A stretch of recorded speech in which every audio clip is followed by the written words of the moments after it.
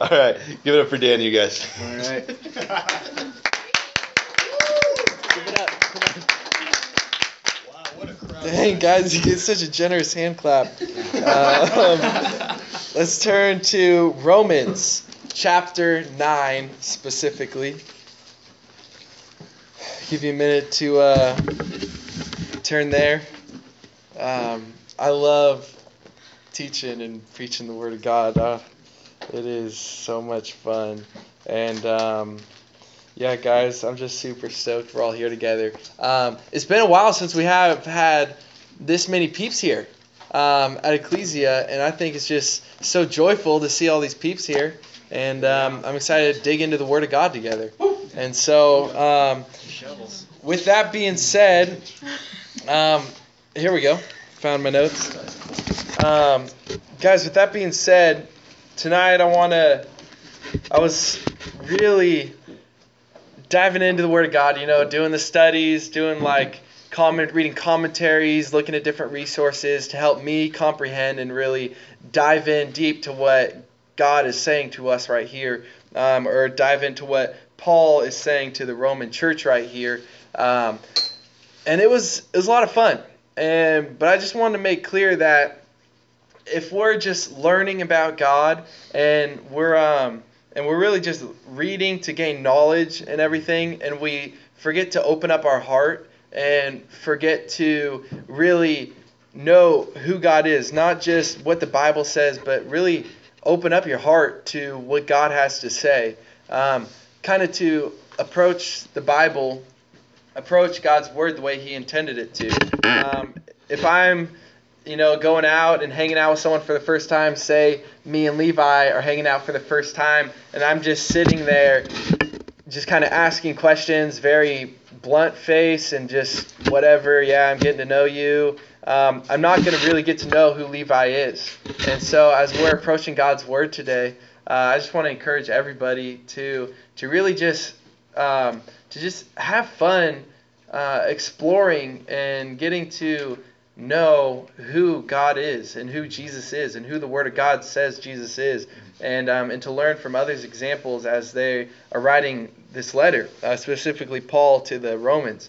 And so we've gone through verses 1 through 8, and today we're going through, or I said verses, I think, chapters 1 through 8, and we're going through chapter 9 today. Thank you. It was blinding me. I was about to pass out. Anyways, 1 through 8 is, I wrote it down, 1 through 8 is really just the principles of salvation, and it's kind of, in chapter 9, it takes a big shift. And it not only takes a big shift, but he really starts it out with very distinct language that changes the whole thought process, the whole subject and everything. And what he's going to do now in chapters 9 through 11 is he will be kind of focusing on Israel, and he will be focusing more on the Jews. Does that make sense? And then through chapters 12 through 16, he's going to pick back up on kind of the practical side of things. Does that make sense, guys?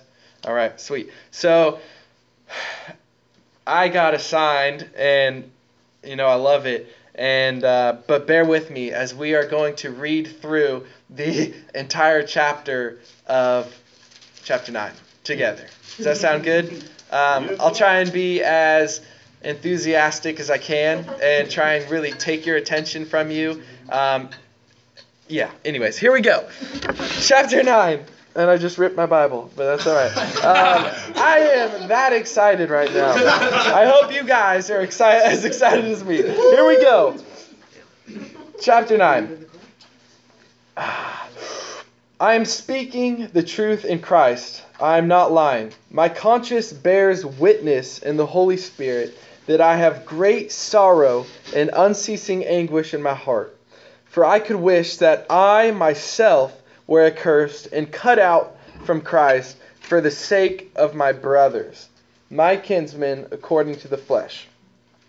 They are Israelites, and to them belong the adoption, the glory, the covenants, the giving of the law, the worship, and the promises. To them, the Israelites, belong the patriarchs, and from their race according to the flesh, is Christ, who is God over all, blessed forever. Amen. Verse 6. But it is not as though the word of God has failed. Can I hear an amen that the word of God does not fail? Amen. The truth has nothing to hide. For not all who are descended from Israel belong to Israel, and not all are children of Abraham because they are his offspring. But, in quotations, through Isaac shall your offspring be named.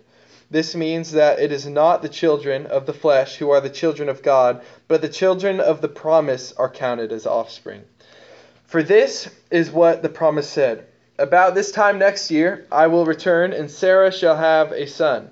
And not only so, but also when Rebekah had conceived children by one man, our forefather Isaac, though they were not yet born and had done nothing either good or bad, in order that God's purpose of election might continue, not because, I'm like slowly breaking down right now, guys, not because works, but because of him who calls.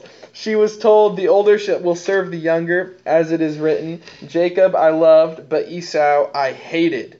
Does God hate? No, that's kind of a poor translation. The translation more correctly would be Jacob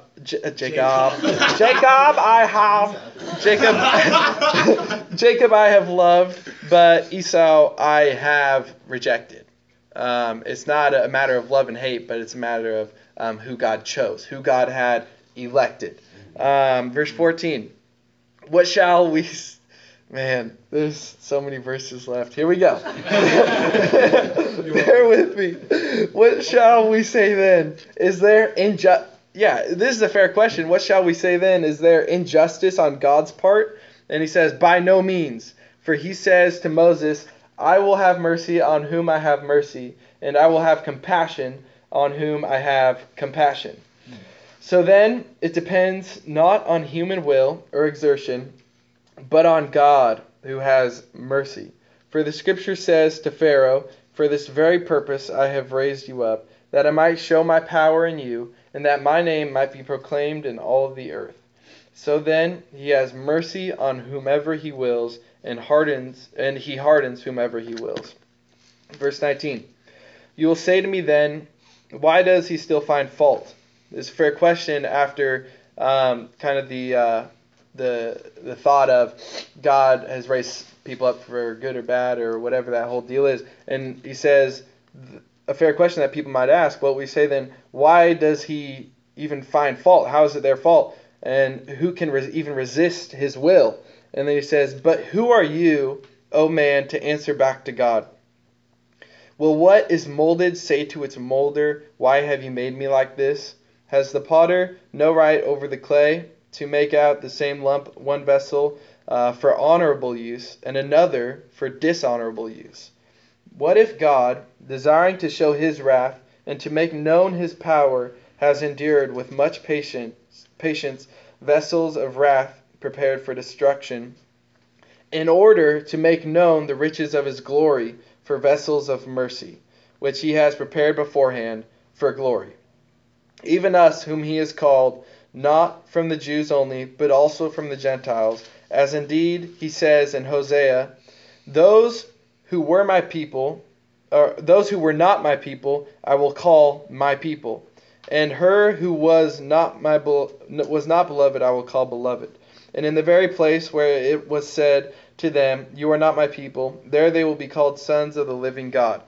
Isaiah cries out concerning Israel, though the number of the sons of Israel be as the sand of the sea, only a remnant of them will be saved. For the Lord will carry out his sentence upon the earth fully and without delay.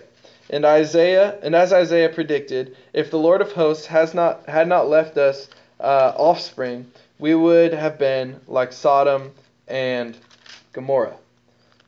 Bringing it home right here, baby. What shall we say then? That Gentiles who did not pursue righteousness have attained it. That is, a righteousness that is by faith. But that Israel, who pursued a law that would lead to righteousness, did not succeed in reaching that law. Why? because they did not pursue it by faith. They didn't pursue it by faith, but as if it were based on works.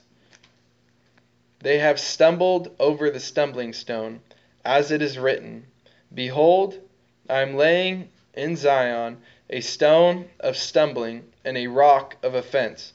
And whoever believes in him, whoever believes in this stone, this stumbling rock, will not be put to shame. Let's pray real quick, guys.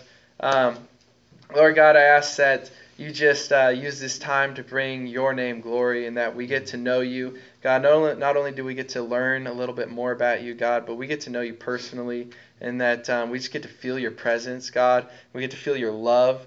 And God, I ask that this glory, this Shekinah glory, this physical just presence of you, the glory of God, be made known tonight. And God, that tonight just be awesome. In Jesus' name, amen. Amen.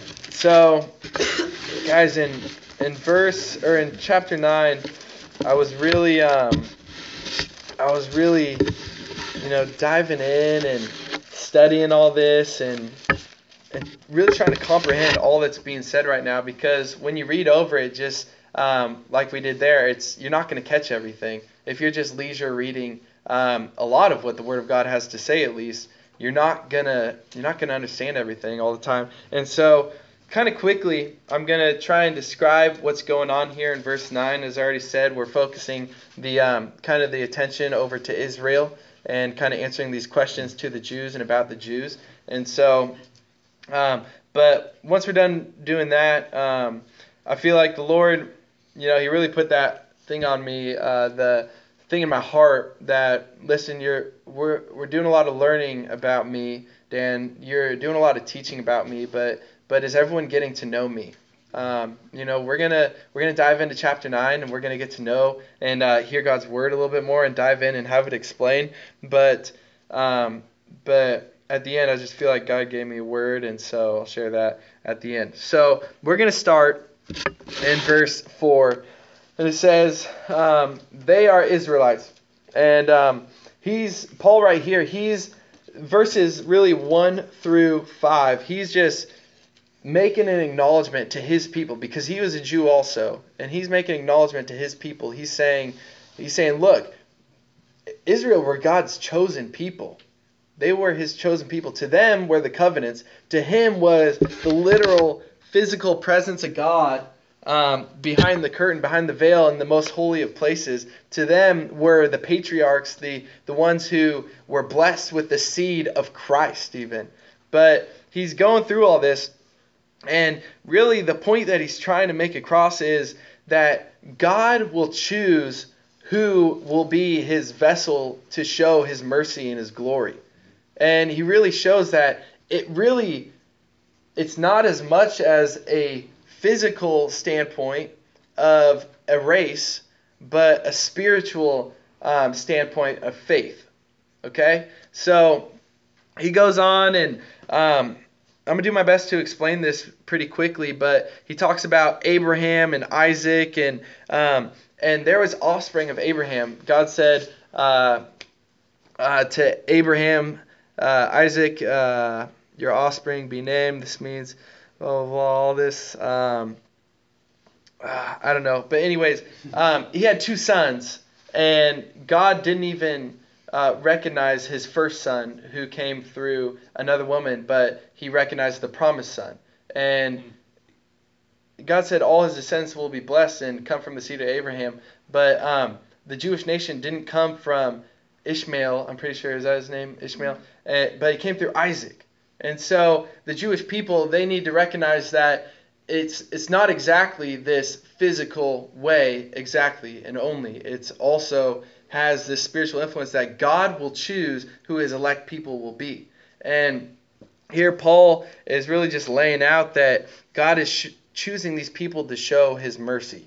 And he chose the Israelites and he chose the Jewish people. I was talking to Dave a little bit today, and I was just in awe how throughout the New Testament, the Gospels, you really see how the Jewish people, they're really like, we are Jews, and we are God's chosen people, and like it's It's very kind of like this stuck up sense, and like it's kind of weird, but I can understand how it would be like that. But God, He didn't choose them because they had done anything. He chose them because those are the people that He wanted to show His mercy through.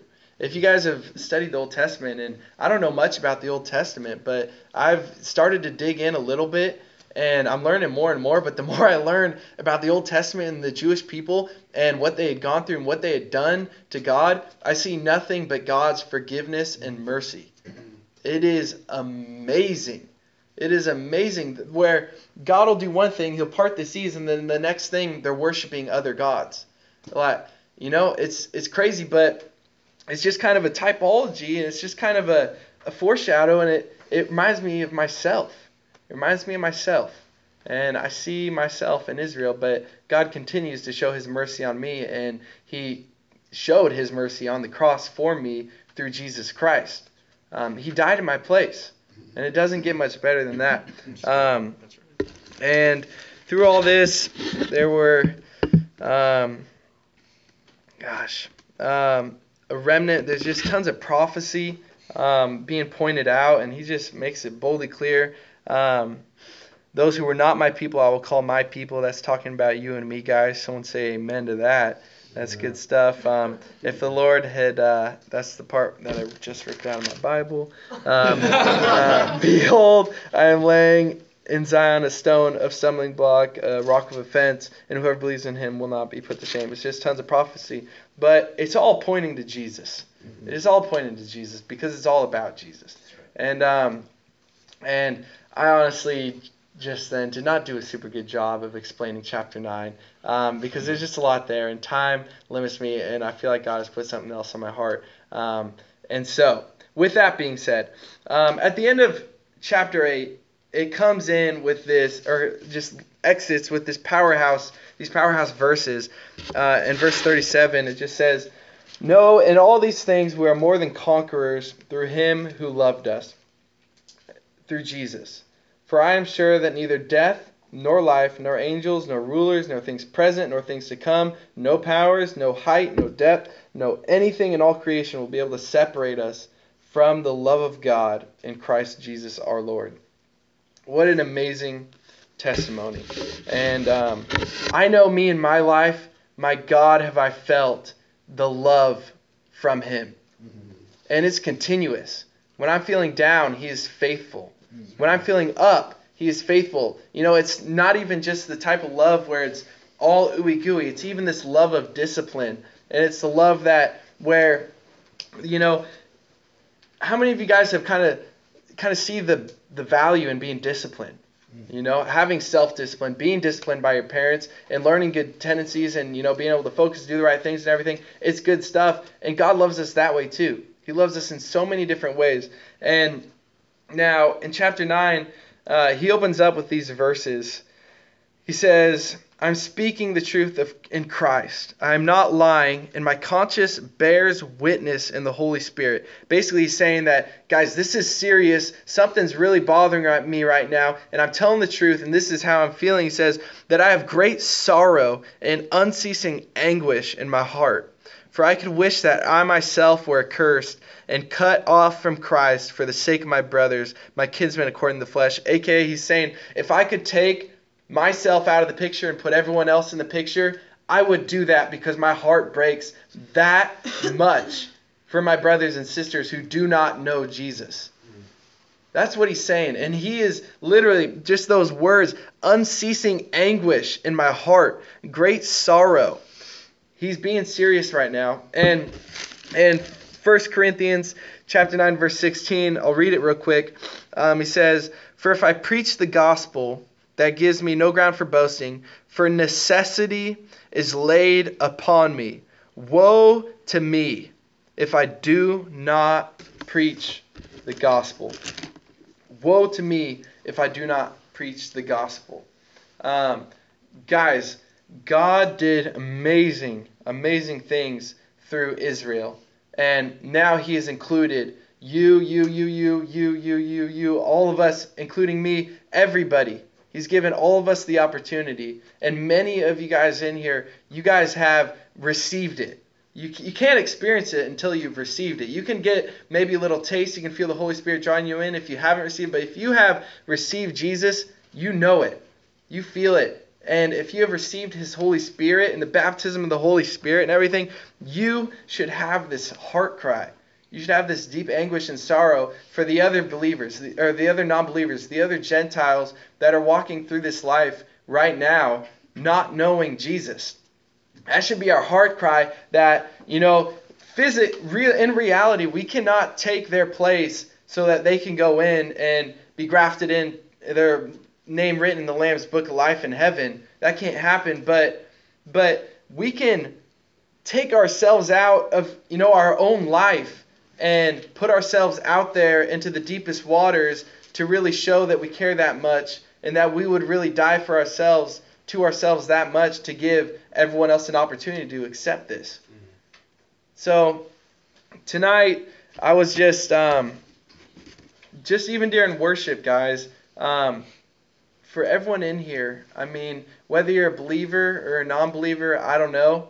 I don't know for everybody, but being a believer, we're on 24/7, anyone who's a non-believer, if they were to, be going through life without you and whatever's happening, whatever, and you're not on fire for Jesus and your heart isn't aching for those who don't know Christ because you know what's to come and you know all this stuff, but you don't even express it, you don't even really care that much.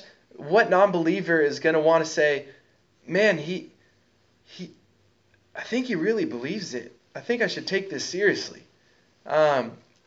Guys, if your heart cry is not, woe to me if I don't preach the gospel. Everyone has different gifts. Everyone has different, strengths and weaknesses. I get that, but there's no excuse not to proclaim the name of Jesus. I see, good for Women's March, good for, presidential elections and everything, but my God, even, people that proclaim to be followers of Jesus, like crazy. The only thing I see on their news feed on Facebook is politics. The only thing I hear from their heart is what they think is right. And it's not about that. It's about Jesus, and it's about what He did on the cross for us. That's all that it's about. It's not about what this world says it's about. Yeah. And it takes believers like you and me, everyone in this room, to accept the reality. Once I was living in darkness, but now I'm living in the light. I've received the light of the world within me, and it is deep sorrow and anguish in my heart for anyone and everyone who does not know Jesus.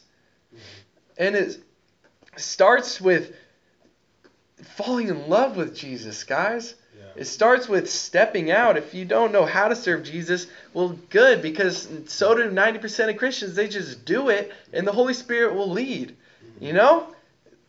Guys, we need to stand up. We need to, it starts with our own lives, our own spiritual integrity, our own lifestyle.